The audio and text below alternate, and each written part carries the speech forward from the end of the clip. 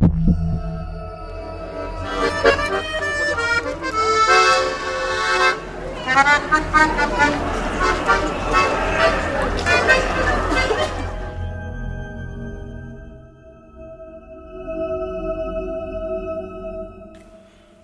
guys, it's Keeper Murph here. This is an interview I did with Oscar Rios, the president of Golden Goblin Press, about the Tales of the Crescent City Kickstarter campaign. This was recorded last week on Friday, January 31st, 2014. Hope you guys enjoy it. All right, so this is Keeper Murph, and I'm here with Oscar Rios of Golden Goblin Press. And hello. We're 8 days in, Oscar. Tales of the Crescent City funded successfully in under 24 hours. And Yep. You're 8 days later, and you're sitting at just shy of 25,000. It was really funny because I was really worried about having it at 12. And I'm like, what if we don't fund? You know? And I'm like, but it's such an expensive book, and I've got to pay for, we've got, bigger name authors and more art, and I promised to pay people more this time. I've got to set it at 12. And I'm like biting my nails, and I think after the first 8 hours, I wasn't nervous anymore. But honestly, up until that day, I was really nervous. Were you, man? I can't believe it, because everybody I knew knew it was coming, and everybody knew they were backing it. So it seemed like just from my clique of people that it was almost funded on that alone. You know what I mean? It would have done my nerves a lot of good if some of you had posted these comments online, because I'm going on message boards and it's like crickets, and I'm like, hey, we're launching this soon. What kind of character are you going to play? And nothing. And I'm like, oh my God, nobody likes us. It's terrible. We're dead. But then, Then it started. We've been working on a book for 5 months that nobody wants. And I've never been so happy to be so wrong. Yeah, no kidding, man. And you are definitely wrong in this case.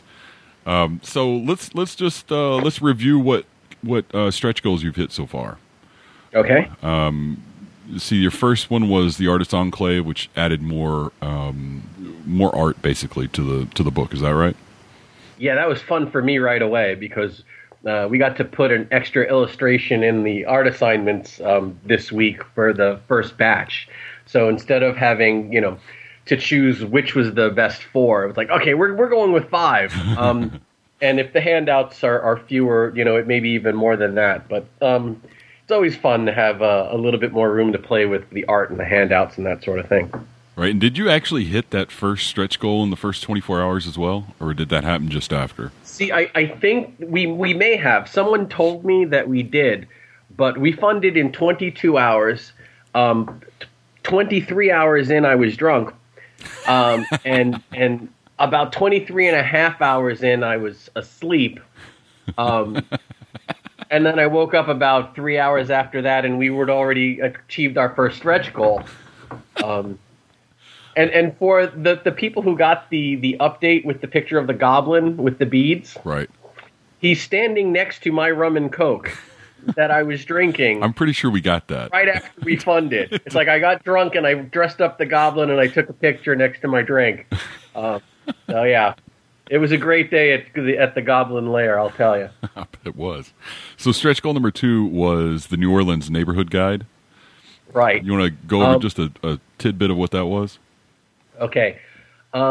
Way back when Tom and I did the New York book, because, Tales of the Sleepless City. Right. Because we felt that only really New Yorkers should be able to write this book. Right. So then we were writing a New Orleans book, and we felt like total jerks because we're not from New Orleans. We love it, but we're not from there. And then, lo and behold, through your show, we hook up with the New Orleans Mythos. And I'm like, these are the guys. Right. There are guys on the ground. And they're a great bunch. They really are. Just passionate, funny, personable, willing to help, kind of shirt off your back kind of people. And they put that together for us. And I said, we want it neighborhood by neighborhood. We want the flavor, the personality of each neighborhood. What makes each neighborhood unique. And they put that together. I think it's going to be a great resource for keepers to really bring the city alive. I mean, in New York, I know the difference between Queens and Brooklyn and the Bronx. Right. I don't know anything about that kind of rhythm in New Orleans, but they do. So that was just it's going to be. I'm really happy we made that one. Yeah, that seems like a really awesome expansion to this book. I'm really excited about that one myself. So at number 3 at 17.5, you came out with Black Goat of New Orleans. And that's, speaking of New Orleans mythos, that was their campaign that they've been working on. That's part 1 of their campaign. Right, part 1 of it, because it's huge. There are 2 other scenarios connected to this. They're still working on those. We helped them sort of punch this one up and get it really together. And it's kind of like we're giving them a way to say, hey, this is who we are. This is our first scenario. If you like it, we've got a book coming out. So it's kind of like we're introducing them to the fans. Right. And I think I think it's going to be really good for them. I think that the fans are going to really enjoy it. It's a great scenario. It really is. So number 4, which is one that I was especially excited about, at 22,500, you hit Tell Me, Have You Seen the Yellow Sign, the Golden Goblin Press edition. Oh yeah. Which just gives me chills thinking about it. But go ahead and give us a rundown real quick of how you cornered Mr. Ross. So actually, that was Kevin's idea. Kevin, he reread Tell Me, Have You Seen the Yellow Sign to get ready to write Asylum, Return of the Yellow Sign. Right. So after he finished Asylum, he said, I was reading Tell Me. And he goes, and it's just bad. And I'm like, bad? It's dude, one of the top 5 scenarios of all time. He goes, I could do so much better now. He goes, it's kind of linear and it's choppy and it's all over the place. And I'm like, dude, you're out of your mind. He goes, I just wish I could rewrite it. I wish I could, do it over and just do a massive rewrite. And I was saying, and I told him, they're doing that sort of thing with Horror on the Orient Express. They're, putting new material and they're reworking some of the old stuff to kind of update it. And he was like, man, I wish I could do that. So I asked Chaosium, can we do that? And they were like, well, sure. They didn't even ask anything. They were like, Kevin's a great guy and he's done great work for us. So go ahead, knock yourselves out, which was just great of them. And I told Kevin, okay, we've got the green light to do it, but you may want to hold off on writing this until we hit that goal. And he's like, no, I want to do this. I'm doing it anyway. He's doing it one way or the other. It doesn't fun. I'm rewriting this because I want to. And I just got the email that he'll be sending those files over the weekend. Oh my God, the man is a machine. So, a couple of thousand pages longer. It's got some more red herrings. He's reordered. I'm told, I haven't seen it yet, that he's reordered the format to make it a lot more keeper friendly and easier to run. Right. We are going to do all new art, all new maps, all new handouts to match the aesthetic of the book. I mean, it was a pricey stretch goal, but we're trying to give our backers the money's worth. We're not going to just reprint. Right. This is an entire. This is the director's cut. This is the scenario that Kevin really wanted to put together. An older and wiser and much improved Kevin Ross. And I'm thinking, how can you improve on a gem like that? I know, right? Tell Me If You've Seen the Yellow Sign is one of my top 5 scenarios of all time. It's why we're writing the book. It's why we put this project together. I fell in love with New Orleans and Cthulhu from that scenario. I'd love New Orleans and I'd love Cthulhu, but putting them together like that, it just never left me. And you can tell I'm running a Kickstarter now, aren't I? Yeah, it's an awesome. I can't wait to run my group through the redone first one and then through Asylum once I get the book. I think that would be just fantastic.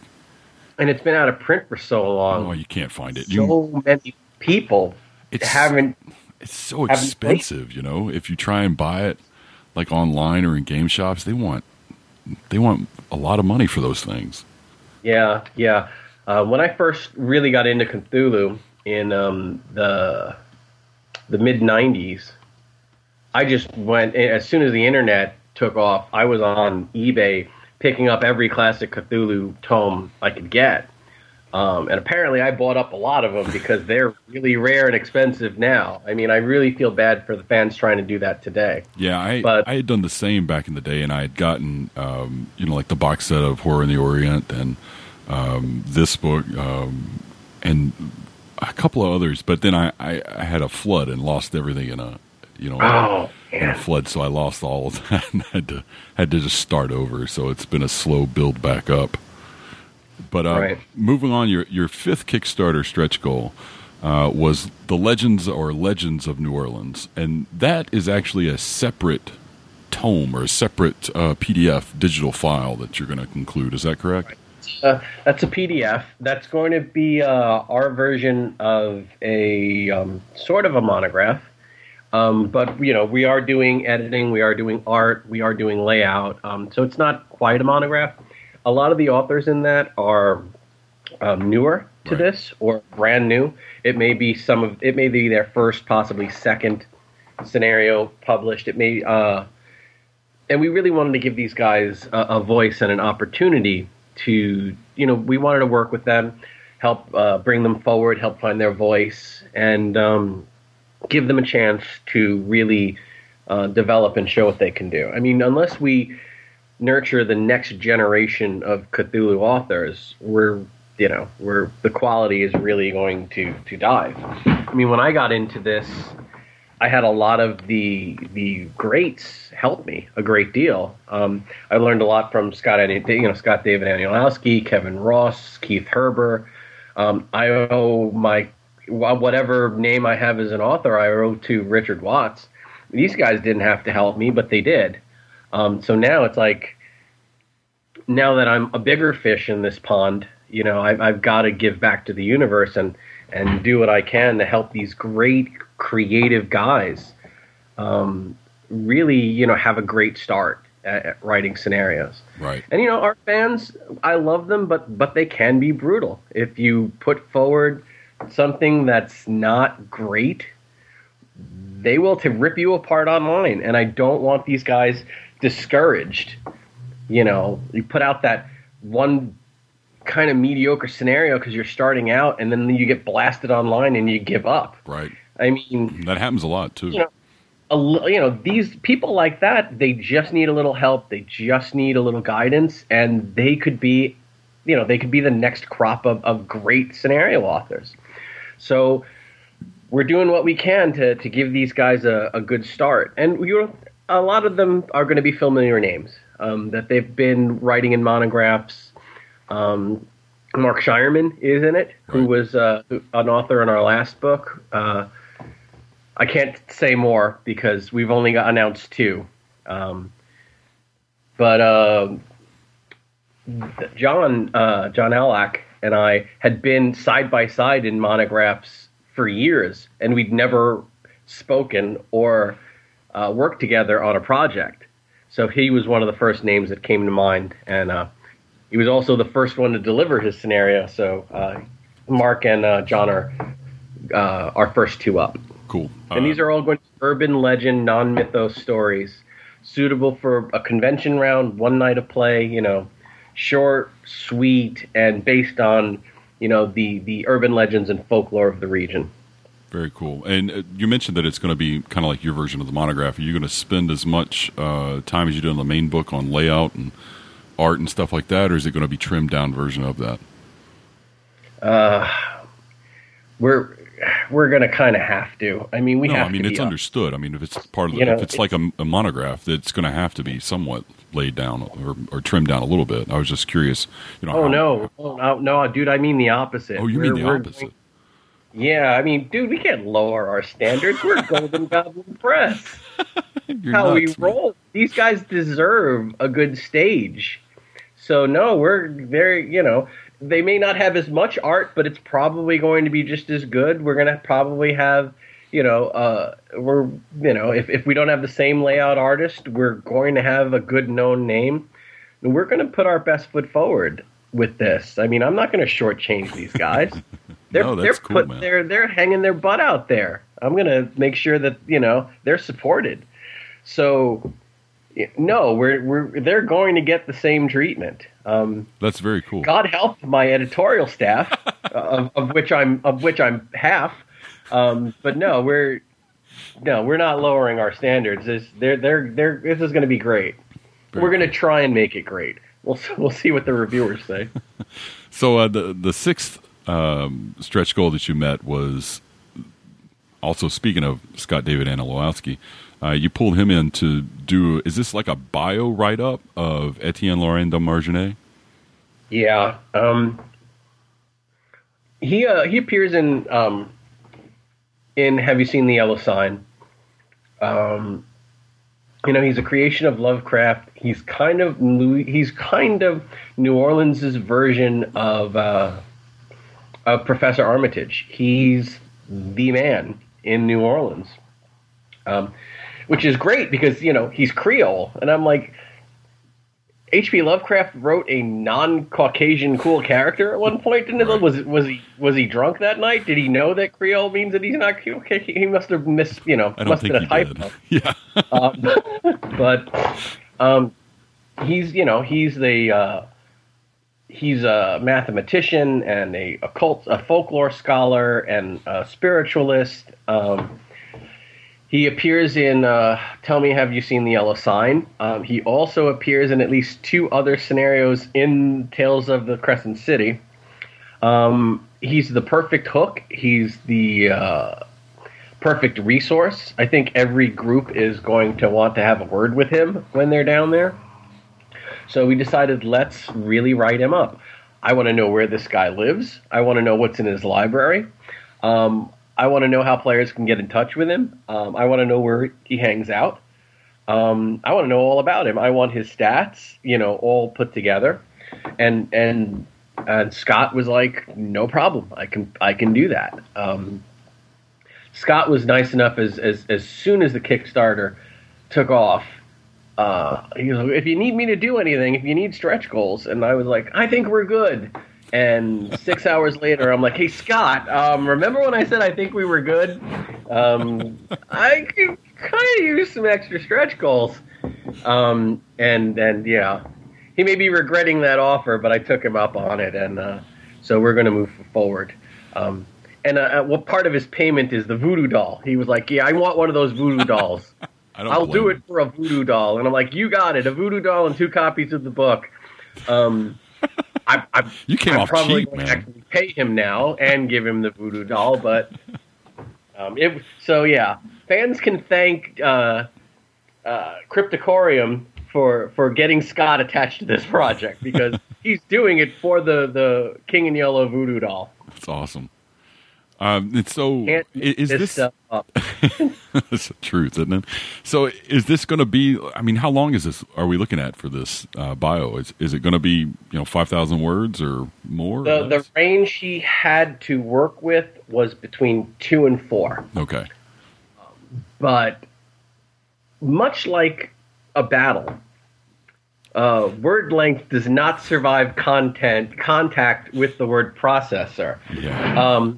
And guys like Scott and Kevin, they can kind of pretty much do what they want, and I'll be fine with that. Right. I'm just, I mean, yeah, if he turns me in 100 words, all work and no play, makes Jack. No, that's not going to fly. But we'll see what he comes up with. I'm waiting to see it. I'll gonna be thrilled as every other fan to read it, except I get to read it first. And this is going to be in the main book too. Yes. Okay. And when is your next stretch goal hit? Stretch goal 7 is going to more than likely add 2 more scenarios to Legends of New Orleans. Cool. And that will bump that up to, to a full 4. And that's, if we keep going, it will keep growing because I've got a bunch of these guys all itching to get in. And almost all of the scenarios are either written or in rewrites, so I've got 2 more lined up. What we're really excited about is stretch goal 8, which I'm only just starting to hint at to the backers in updates. And that is our secret 7th scenario for the core book. I will warn everybody, if we do add, since we've added the neighborhood guide and the article, if we end up, adding a 7th scenario, that June deadline's looking a little iffy. But for 7 scenarios, I think that everybody will understand if we're, a month or 6 weeks late. But we're still, even with 7 scenarios, we're going to be working to get it out in June. Very cool. No other little tidbit of who might that 7th be by? Okay, I will tell you this. I will give you guys a few hints. He's an author from Island of Ignorance. Okay. And he's from Island of Ignorance. His story will be based on a short story from Weird Tales. So we're definitely going back. He's someone who I did karaoke with at Necronomicon, which if somebody makes a library use roll, they'll be able to figure that out. Because no, actually, he didn't. He didn't do karaoke. He got drunk and was asleep on his birthday. We were supposed to do karaoke, but so that's enough hints. That's enough hint. You might have given it away right there. He's another author who likes karaoke, and there can't be too many of us out there. He had a birthday during Necronomicon where he was apparently overserved at dinner and couldn't come out to the bar. Right. Well, I appreciate Great you talking. Guy. Yeah, I appreciate you talking to us, Oscar. No problem.